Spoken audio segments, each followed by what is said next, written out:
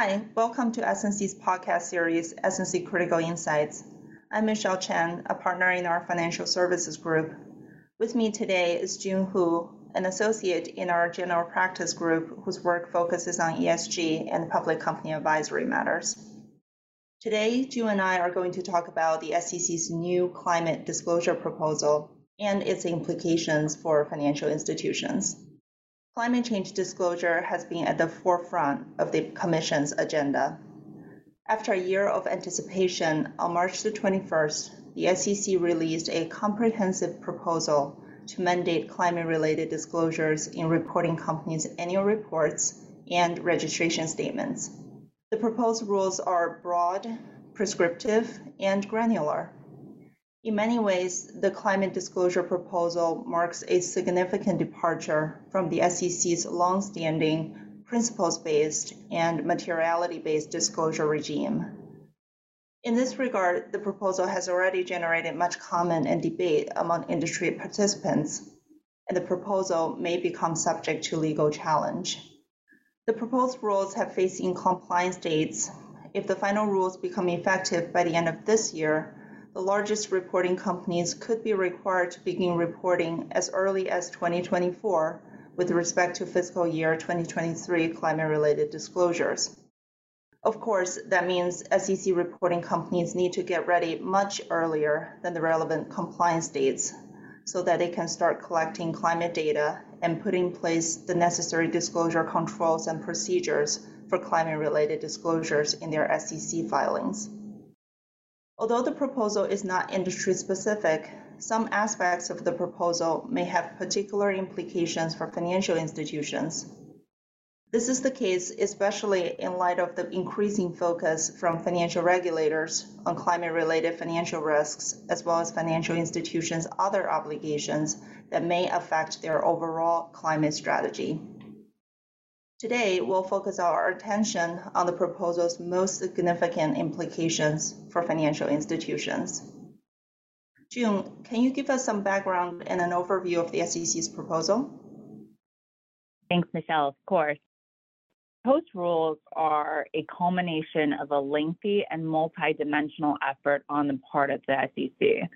The existing climate disclosure framework, which is outlined in the SEC's 2010 interpretive release, does not mandate climate-related disclosures in SEC filings.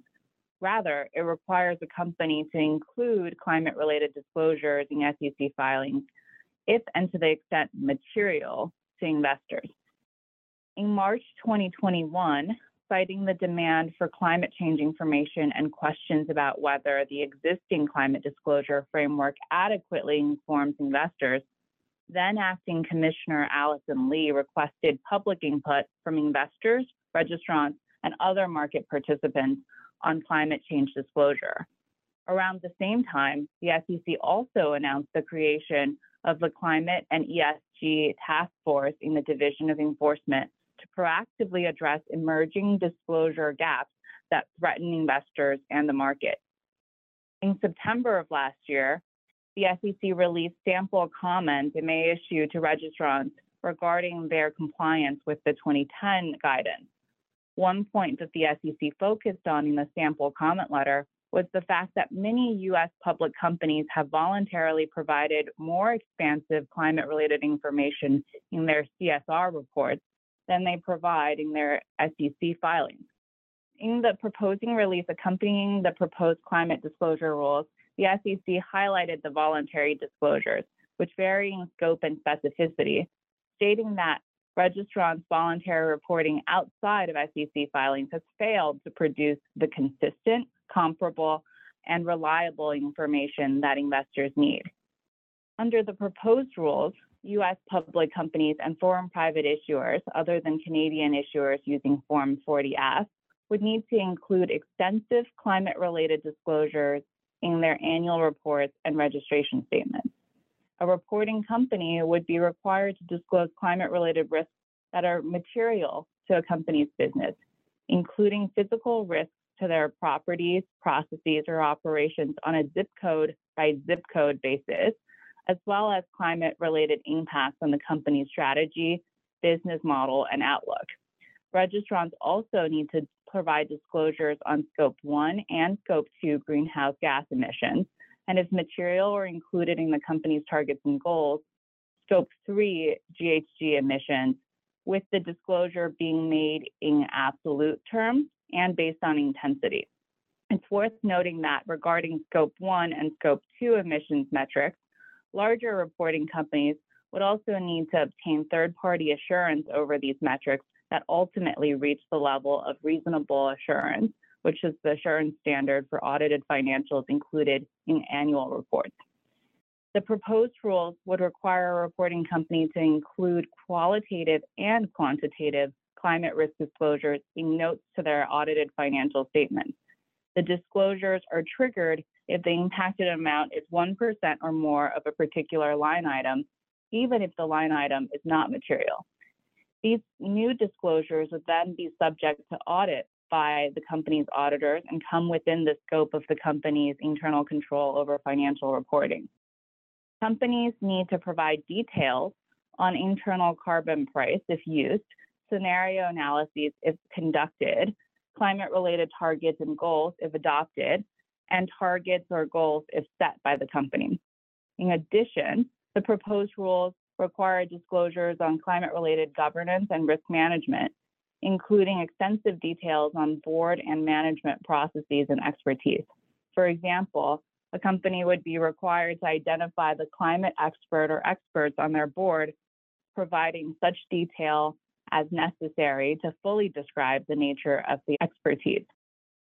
Although the SEC has stated that its proposed climate disclosure rules are modeled in part on the recommendations of the Task Force on Climate-Related Financial Disclosures, or TCFD, they are more granular and prescriptive in many places.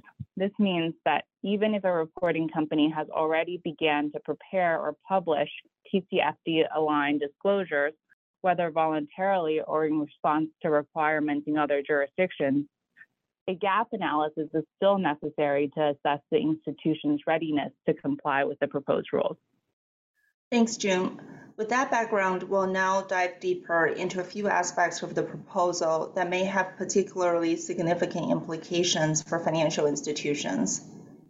As June mentioned, the proposed rules would require disclosure of Scope 3 emissions only if those emissions are material, or if the company has set a greenhouse gas emissions reduction target or goal that includes Scope 3 emissions. However, as a practical matter, the disclosure of Scope 3 emissions will likely be mandatory for many financial institutions. Let me unpack this a little bit here. Scope 3 emissions refer to all indirect greenhouse gas emissions that occur in an institution's upstream and downstream value chain.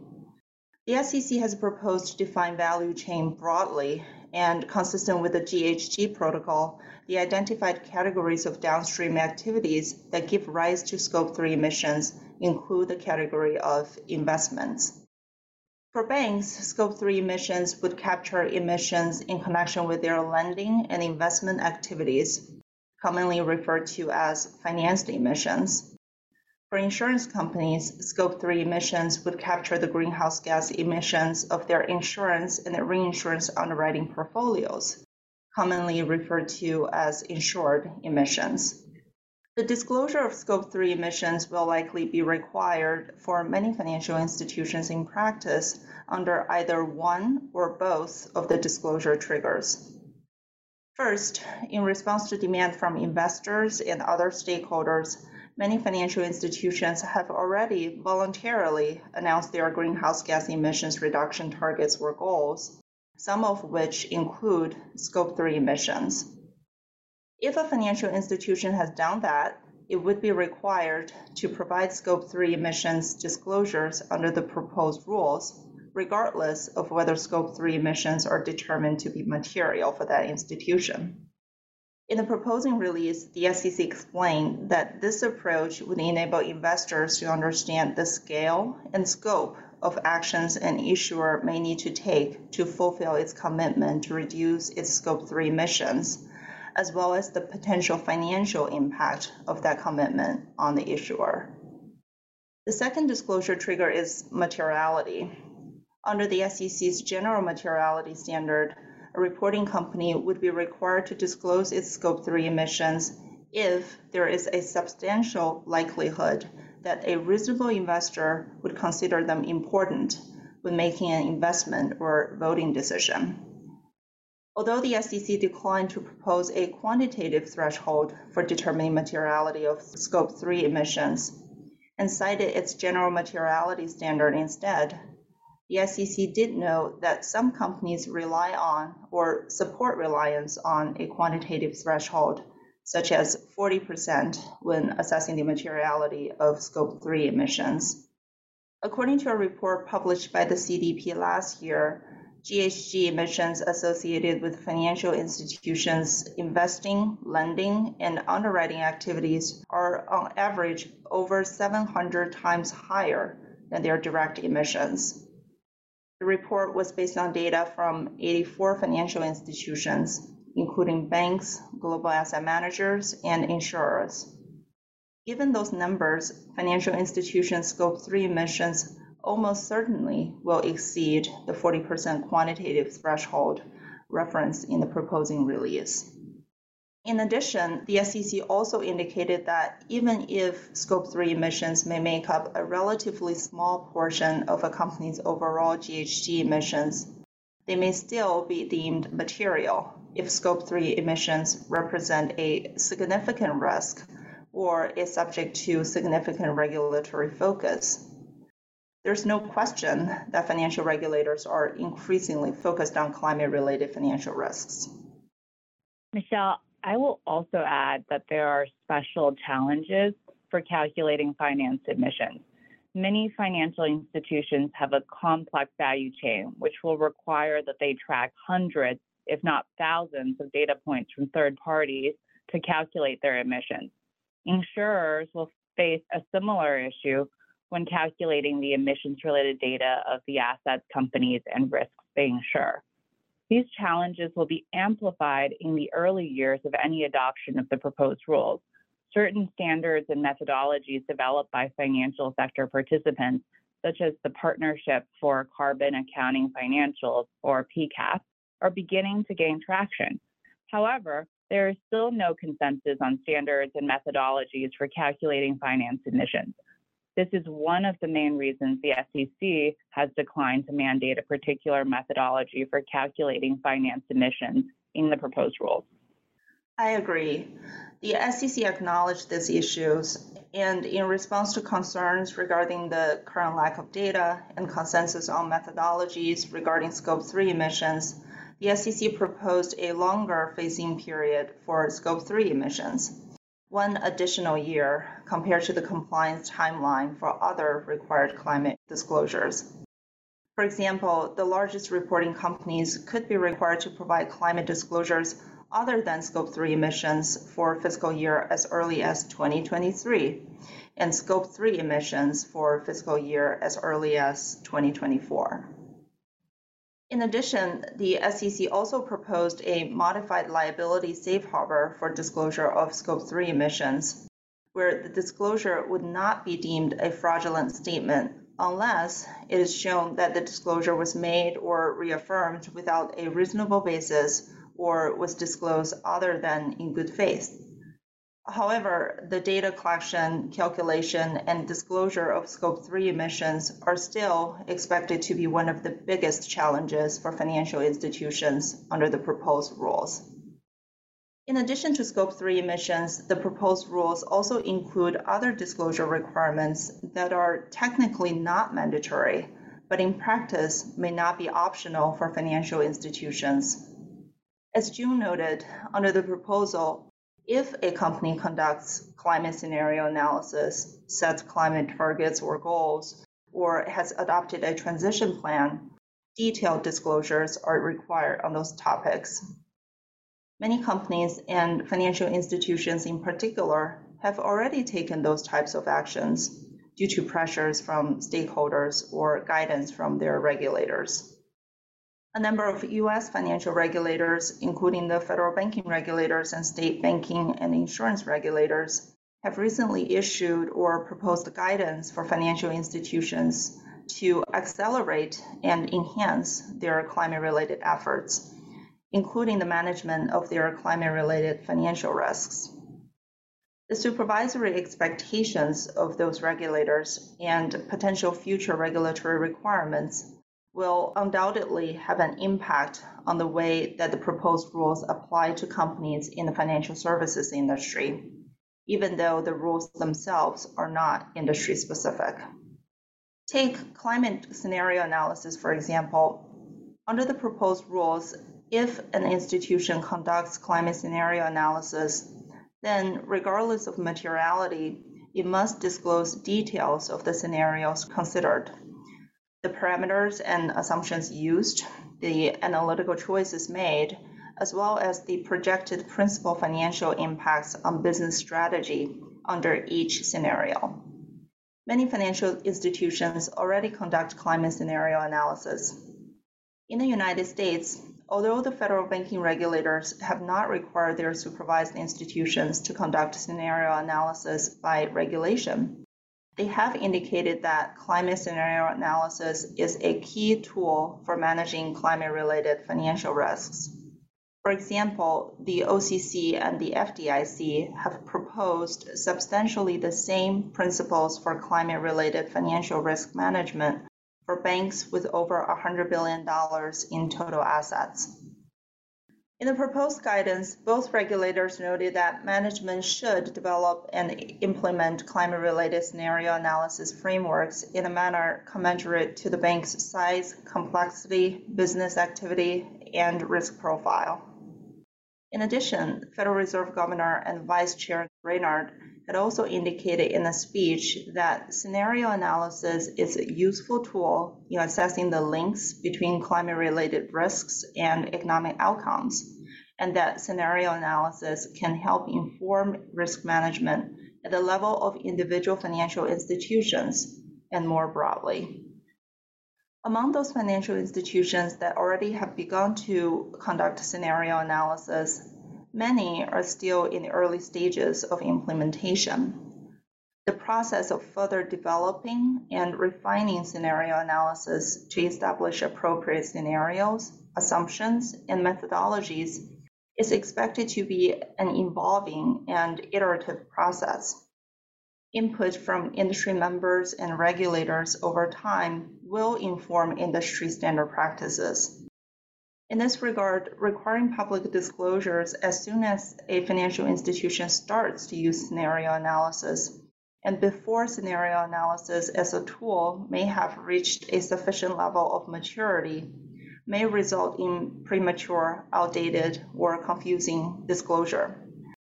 But on the other hand, it may also accelerate the evolution and standardization of practices around scenario analysis.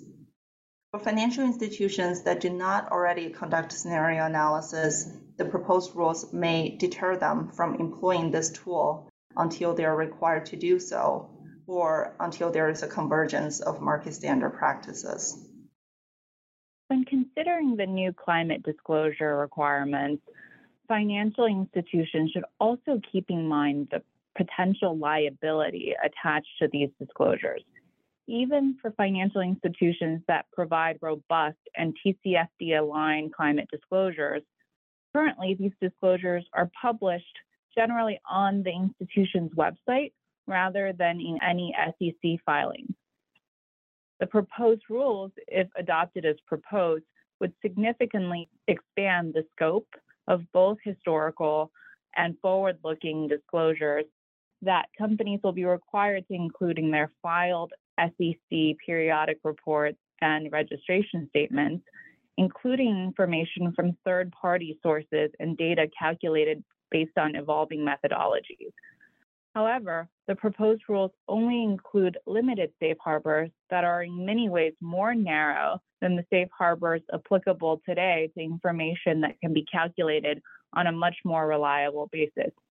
As one example, although the SEC notes that the proposed transition periods for assurance over greenhouse gas emissions disclosures are intended to provide companies with time to familiarize themselves with the greenhouse gas emission disclosure requirements and to develop the relevant disclosure controls and procedures, the proposed rules do not provide a safe harbor for corrections that may result over time as a consequence of this transition. Michelle, in light of the timing, content, and liability considerations we just discussed, what do you think are the most important takeaways for financial institutions as they consider the implications of the rules? I'll flag two key takeaways.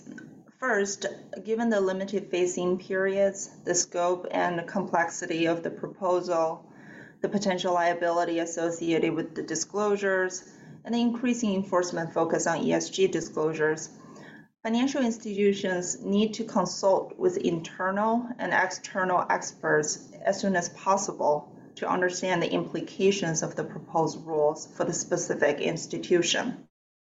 Financial institutions should also monitor the potential rules' impact on market practices regarding voluntary climate-related disclosures, even if the adoption of the proposed rules is challenged or delayed. And the second point is that financial institutions should think holistically about their climate strategy and all legal and regulatory requirements relevant to their climate strategy.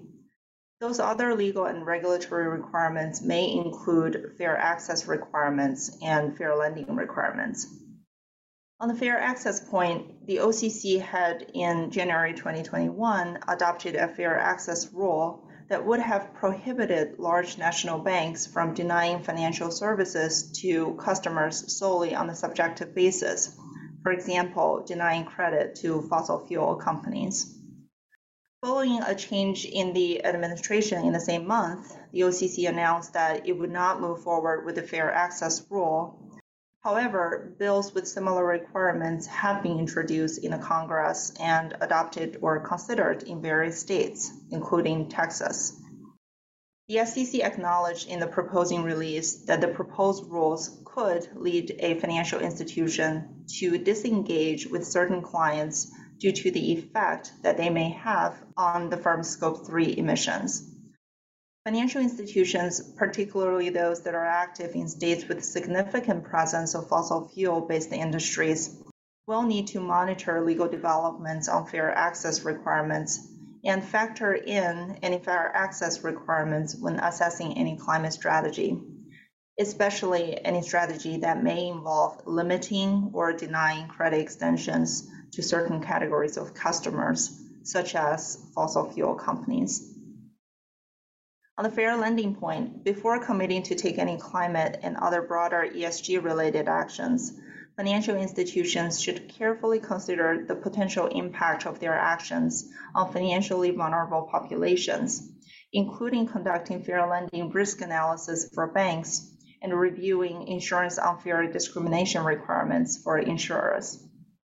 The Financial Stability Oversight Council, as well as its financial regulator members, have warned financial institutions the potentially disproportionate adverse impact of climate change on financially vulnerable populations, including low and moderate income communities, communities of color, and other disadvantaged or underserved communities.